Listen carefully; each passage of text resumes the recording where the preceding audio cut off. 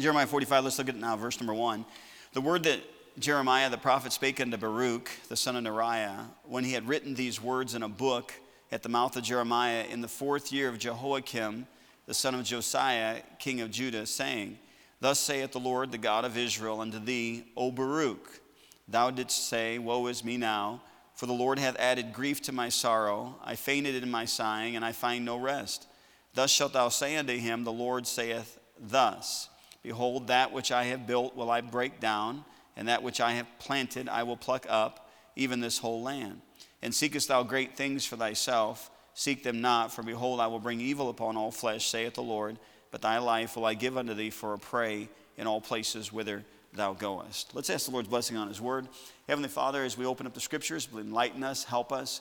Father, again, if there's someone lost this morning, Lord, you please again show them the way. Help them, Father. Draw them to yourself. Help them to accept Christ as their personal Savior.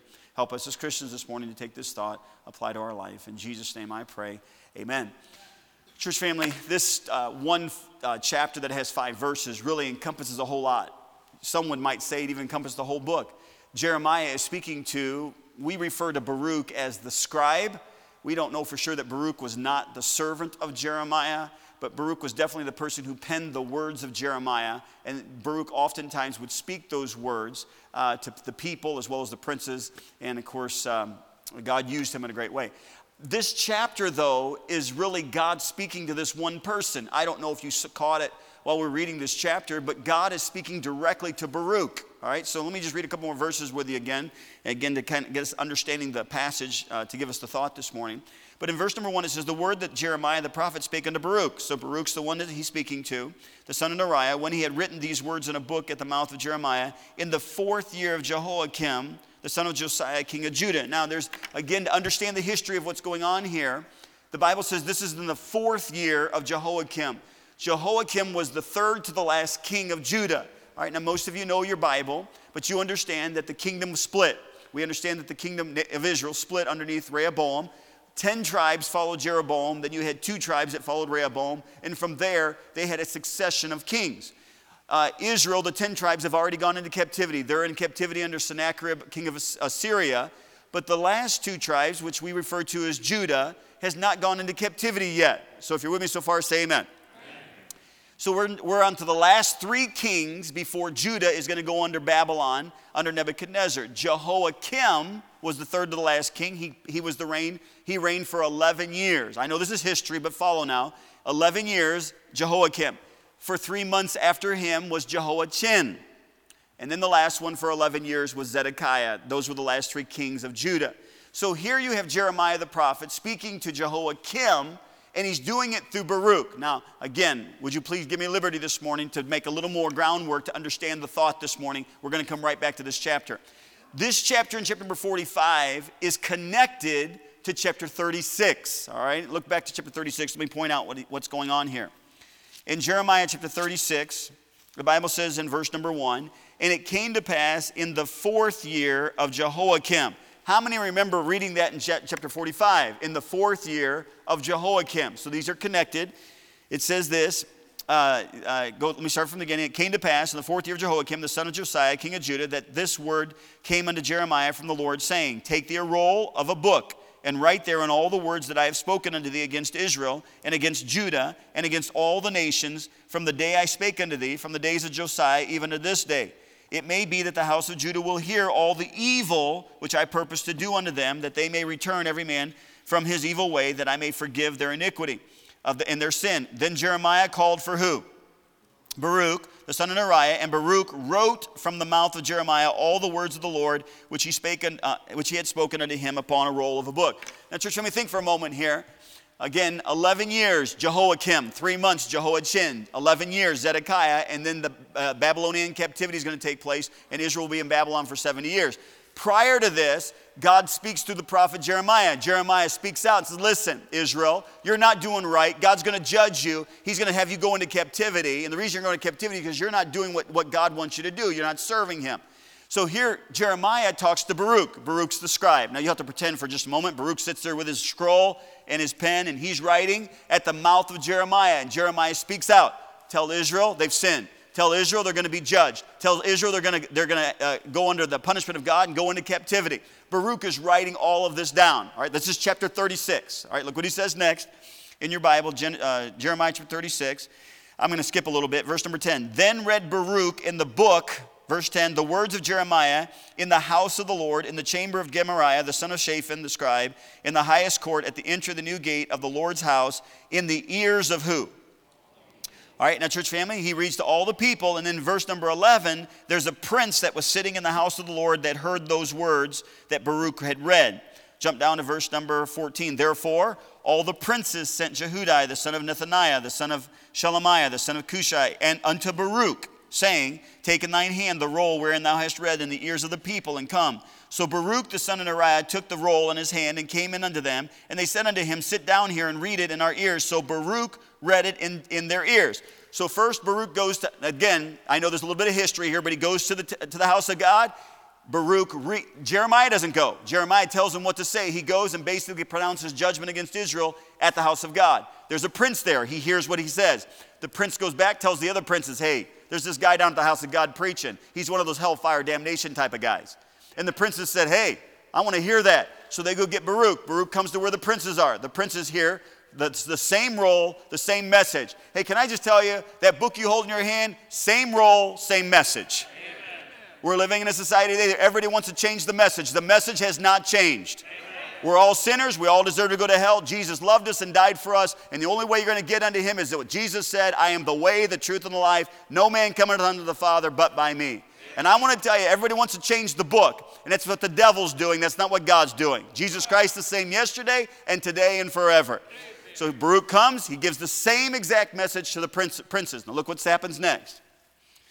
In verse number 19.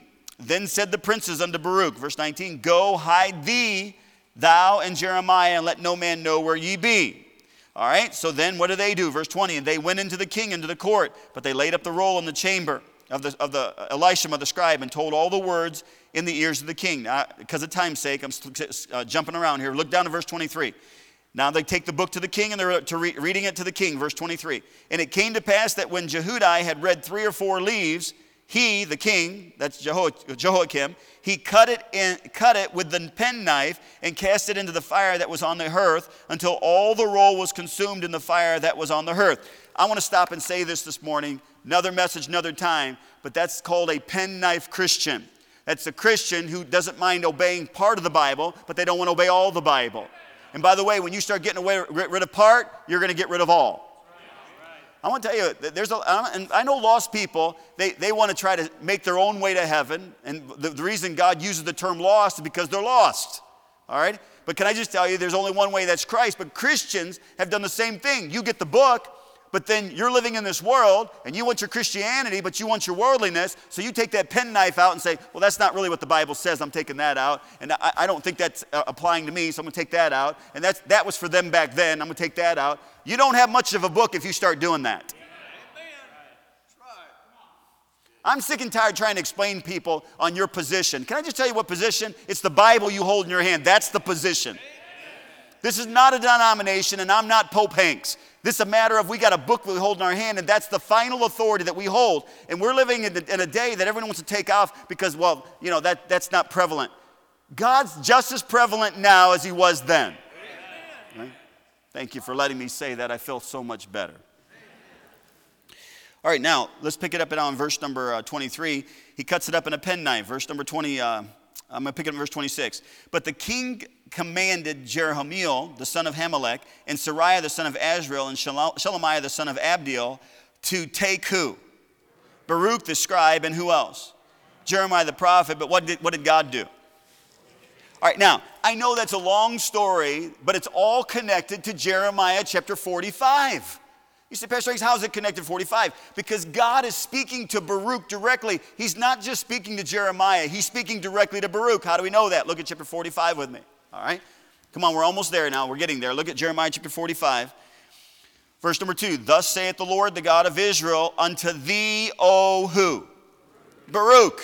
All right, so God is speaking directly to Baruch. Now look at the very next verse. Verse number 3.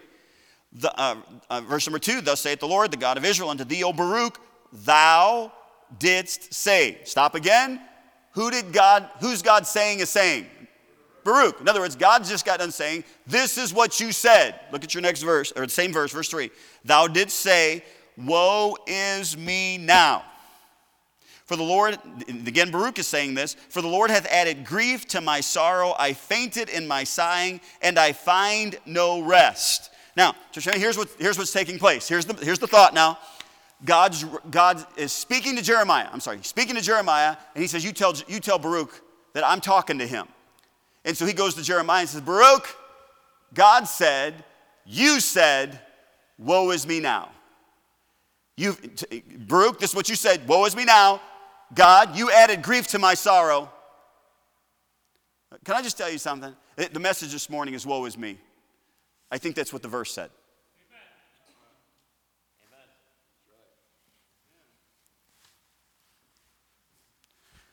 Now, I know this morning's message is to Christians this morning. Can I just tell you this morning, I've already said it, but I want to tell you this, if you don't know Christ your Savior, woe is you.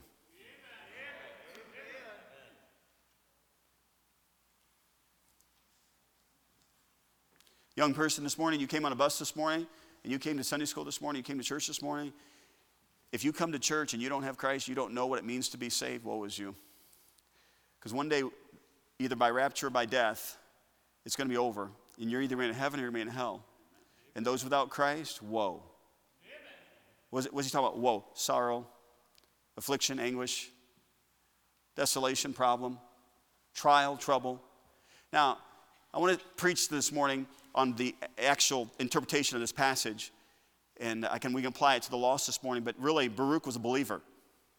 And I want to, what Baruch said? Woe is me.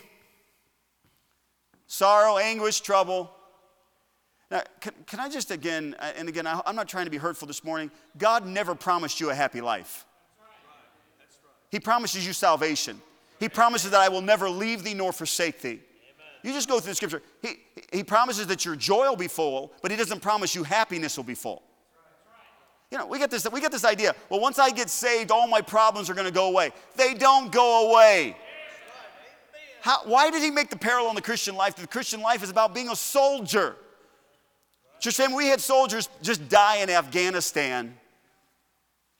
It's not an easy life. You know why? Because it's a fight. It's a battle. The Christian life is not going to be easy. Right.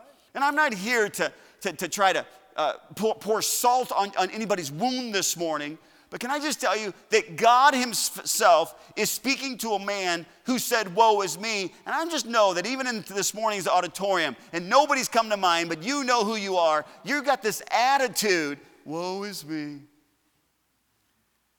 And I'm not here to make fun of that attitude because the reality of what you're going through is real.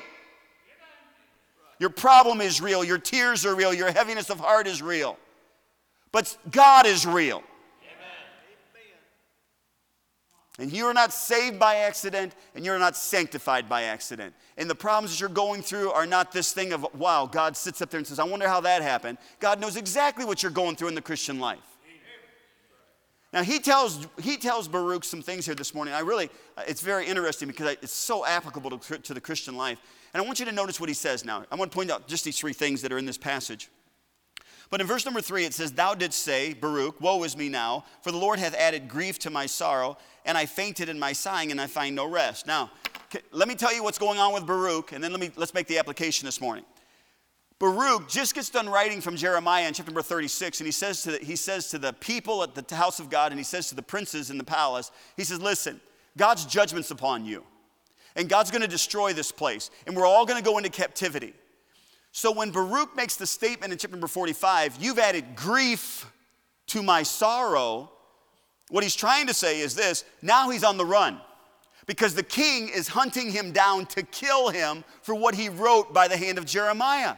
And he looks to God, he says, God, here I am hiding with Jeremiah because the king wants to kill us, and you added grief to my sorrow because I just got done telling the people that I love, the place that you put me, I just got done telling that you're going to root us all up, and you're going to take us all into captivity, and people are going to die by pestilence and by sword and by famine, and all of that grief that I've already enduring because those who I love are now going to go to captivity and they're going to die, and now you're going to add sorrow to that by making me hide because somebody's going to hunt my life.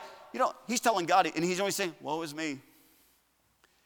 I want to tell you something. All of us are going to go through things in the Christian life that we're not going to like. I can guarantee you right now that when I got the text at 2 o'clock in the morning that Elizabeth was on the way was at the hospital and they were going to have to admit their baby, that's not a happy time for them.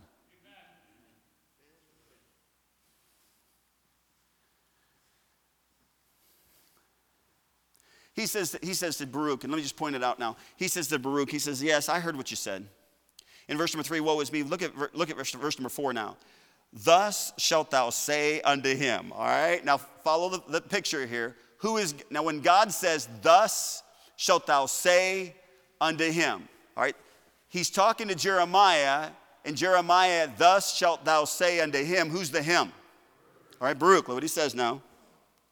Thus shalt thou say unto him, verse 4, the Lord saith thus, behold, that which I have built will I break down. And that which I have planted, I will pluck up, even this whole land. Now, church, let me talk to me for just a moment here. When the Lord said, that which I built, I can break down. That which I plant, I can pluck up. I'm going to be real simplified. What nation is God talking about? He's talking about Judah, Israel, but he's talking about Judah. So here Baruch is telling all these people, we're all going to be destroyed. And then the king finds out about it. Now he has to hide because now the king wants to kill him. And he says, Baruch says, woe is me. We're all going to die. And now I got to hide. And God says, hey, listen, Baruch, let me tell you something. I'm the one that built Israel, and I'm the one that planted Israel in Jerusalem, and I'm the one that even allowed them to come out of Egypt and allowed them to cross the Red Sea and to come to a promised land. I'm the one that did that, and I can do whatever I want with them. Can we make the application? You're going through a rough time, undeniable. But God can do what he wills. And by the way, I'm going to venture a guess, but inside this auditorium right now, you know it. Because I'm going to tell you, these are not novices in the auditorium for the most part this morning. You're not a novice to Christianity. You're not a novice to being saved. That book you hold in your hand, you've read, and most of you have read through the entire from cover to cover. I'm not telling you something you don't know. God can do whatever he wants to do. He can do whatever he wants to do. Well, I don't like it. Can I just tell you, we might not like it, but he's still God. And by the way, he always knows what's best for us. He always knows what's best for us. I don't know why sometimes we as Christians, we forget that. It's almost like, we know better than God. God should have confided with us or counseled with us before he did to us what he did.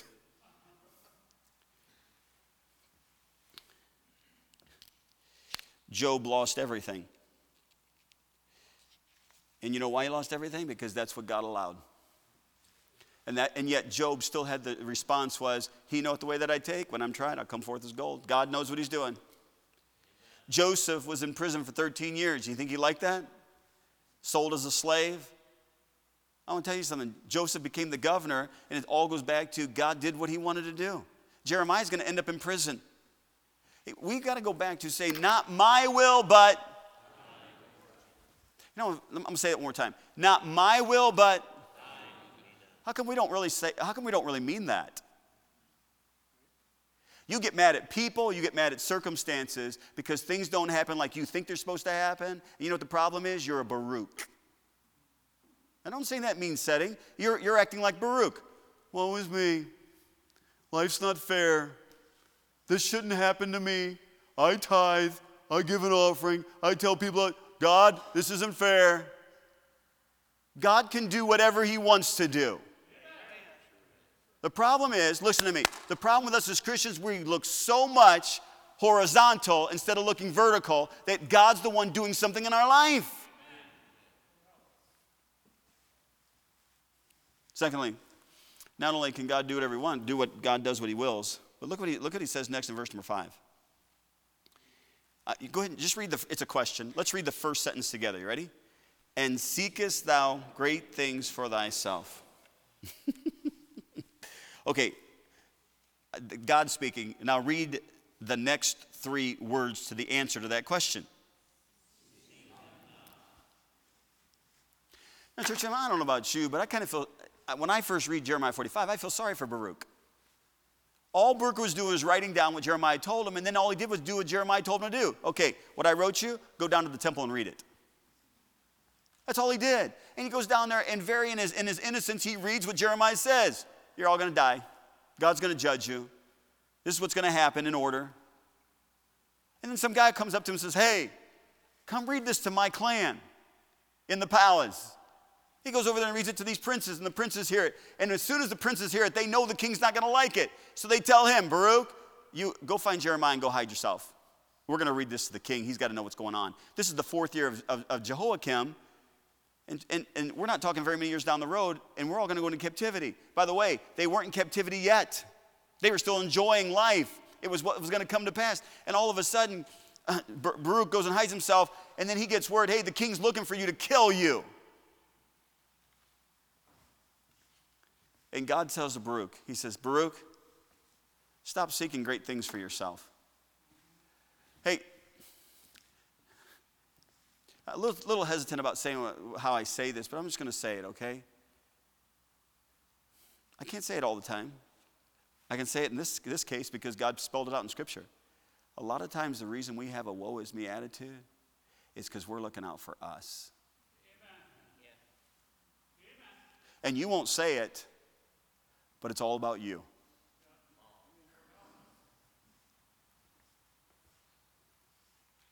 You know, it's funny. God did not have to be politically correct when he told Baruch that. Preachers have to be politically correct because people are babies. I'm being honest with you.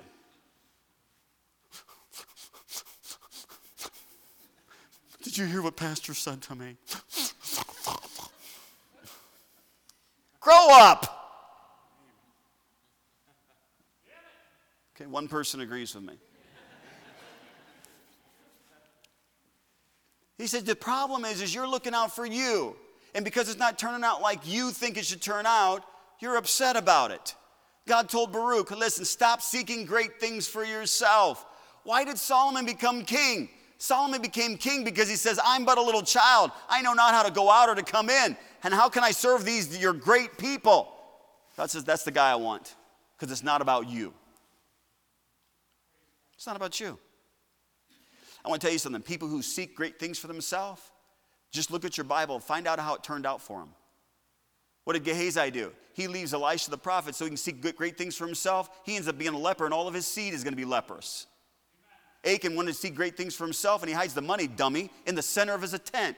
And all of his children that knew what their dad had done didn't say anything, they got stoned with their father. I mean, you just go through the scripture, you find out the people who were looking out for them to be number one, they didn't end up as number one or number two. Our problem with seeking great things for ourselves is we have a false expectation on how people should treat us and how circumstances should be dealt to us. Church family, I know it can be a little cutting this morning, but can I just tell you, you're going to be in heaven forever. Amen. And nobody deserves that. Amen. That's God's grace. So I spend my 70 years on this earth like a Job, and I go through all kinds of problems, but I get to be with him forever. No problems, no sickness, no temptation, no sorrow, no pain, no death.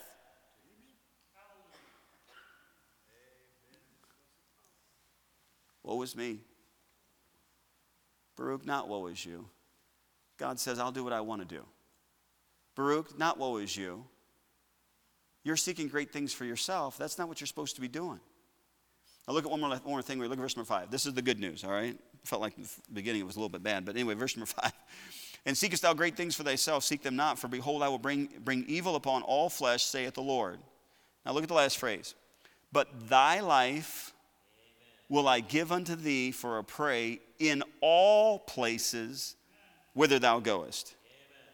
Now, I'm going to read that one more time, and I want you to paraphrase what that last phrase is really saying. All right? Look at what he says again, last phrase. But Baruch, but thy life will I give unto thee for a prey in all places whither thou goest. What do you think that's saying? God says, I will what? I will take care of you. I'll take care of you.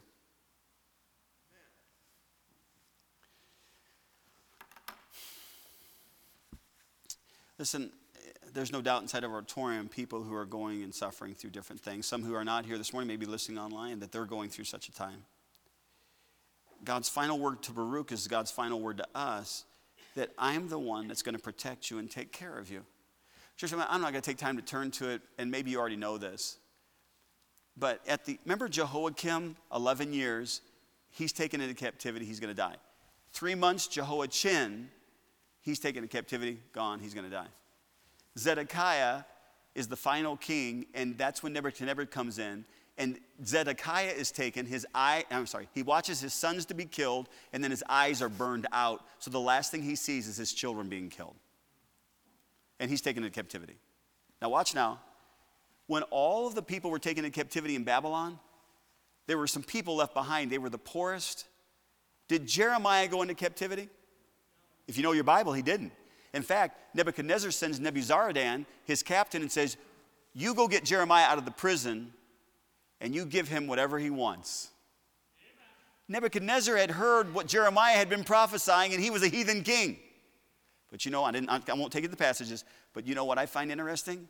Baruch didn't go into captivity either. Right. Jeremiah and Baruch stayed together after the captivity had left. They were left there in Jerusalem. Church family, that wasn't an accident. Everybody else went into captivity. You know why Baruch didn't go into captivity? Because God gave him a promise. Your life will be kept to you for a prey. In other words, I will protect you. In all places that you go, I'm going to be with you. Hey, can I just tell you, when you get this woe is me attitude, remember that God's going to do whatever he wants to do because it's his will. God says here, listen, don't seek great things for yourself. And he says, I just want to remind you, I'm going to take care of you. You don't have to fret. You don't have to worry. The proverb is very interesting, and I'm done. But the proverb says this, be not afraid of sudden fear, neither of the desolation of the wicked. Now listen to this. When it cometh. Not if it comes. Not someday down the road. When it comes. You are going to have trials in your life. Amen. Philippians says in Philippians 4, verse number 6, be careful for nothing. But in everything by prayer and supplication, with thanksgiving, let your requests be made known unto God. You don't have to worry. You're going to have problems. The college students started on Wednesday, okay? We got several new freshmen. You met them on Wednesday night. I think it was Wednesday. But anyway, when a person comes to college here, I interview every person before they come. I don't let them come. Only time it's ever happened was with Enoch, and thankfully that turned out okay. But we don't let anybody come to the college unless they personally talk to me. And so every time I do my interview, I just remind them, you just need to know if it's God's will for you to be here, because I'm just going to tell you something. College is not going to be easy. You're going to have a problem. You're not going to like your roommate. Something's going to go haywire. Don't think just because you come to college there's not going to be problems. Can I just tell you something? When you got saved, let me just make you aware also. You are going to have problems in the Christian life. And there's going to be times in your life that you're going to say, why is God doing this to me? Or why is God allowing this? Don't get a Baruch attitude. Woe is me. Because you know why? God's will for your life might not be what you think it is. God's got a perfect will for your life. And remember, it's not about you. It's about what God's doing in your life. So don't seek great things for yourself. And remember this. You got a book and you're holding your hand. It's got a full of promises. He says, I'm going to take care of you. Amen. I'm going to take care of you. I'm going to take care of you. You know, the Lord knew that we were going to have kids later in life as far as having children. But, you know, I'm 52 and now my kids are starting to move on, you know. My Samuel, he's gone now. He's the next one out. He's away, I should say. Seth was gone last year. He's gone back, but he'll be leaving again. But my kids, I like it, especially if they're a boy. I like it that they do their own. I like for them working on their own, paying for their own. Especially, I don't want to have to take care of them all my life. All right, and I'm very thankful for that. So far, so good. I mean, as far as the kids that have left the house, you know, they work their own job, they pay their own way. I really, really like that. I hesitate saying this because some of my kids are in the room. But if they couldn't make it, I'm going to take care of them. Amen. Now, I'm thankful they're not expecting it. I'm glad they don't want my help. As they get older, I'm talking about. But you know what? I love them.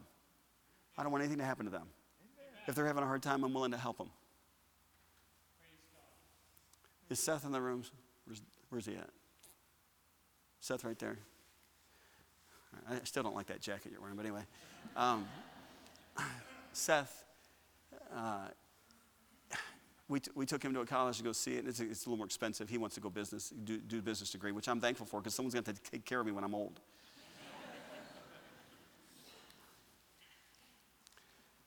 And so his mother and I drove halfway across the country to get him to be able to see this particular college to find out if that was God's will for his life.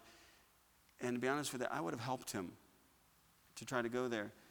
And Seth said, I don't want you paying for it. I want to come home. I'm going to work in the spring. Lord permit, I'm going to go back. Then I'm going to go in the fall.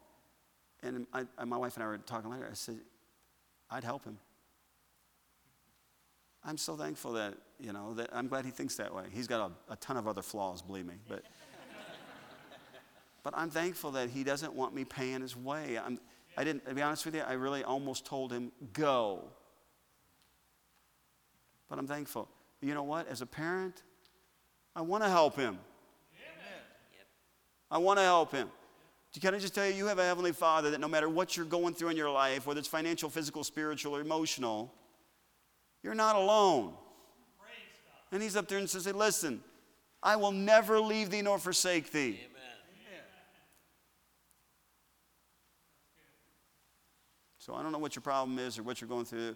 And I'm going to tell you, there's some of you in the auditorium this morning, I know it's like, how can I bear to even live another day? But I'm just telling you, your Heavenly Father loves you. And the same thing he told Baruch, he says to you. I'll take care of you. You just got to trust me. All of Israel goes into captivity.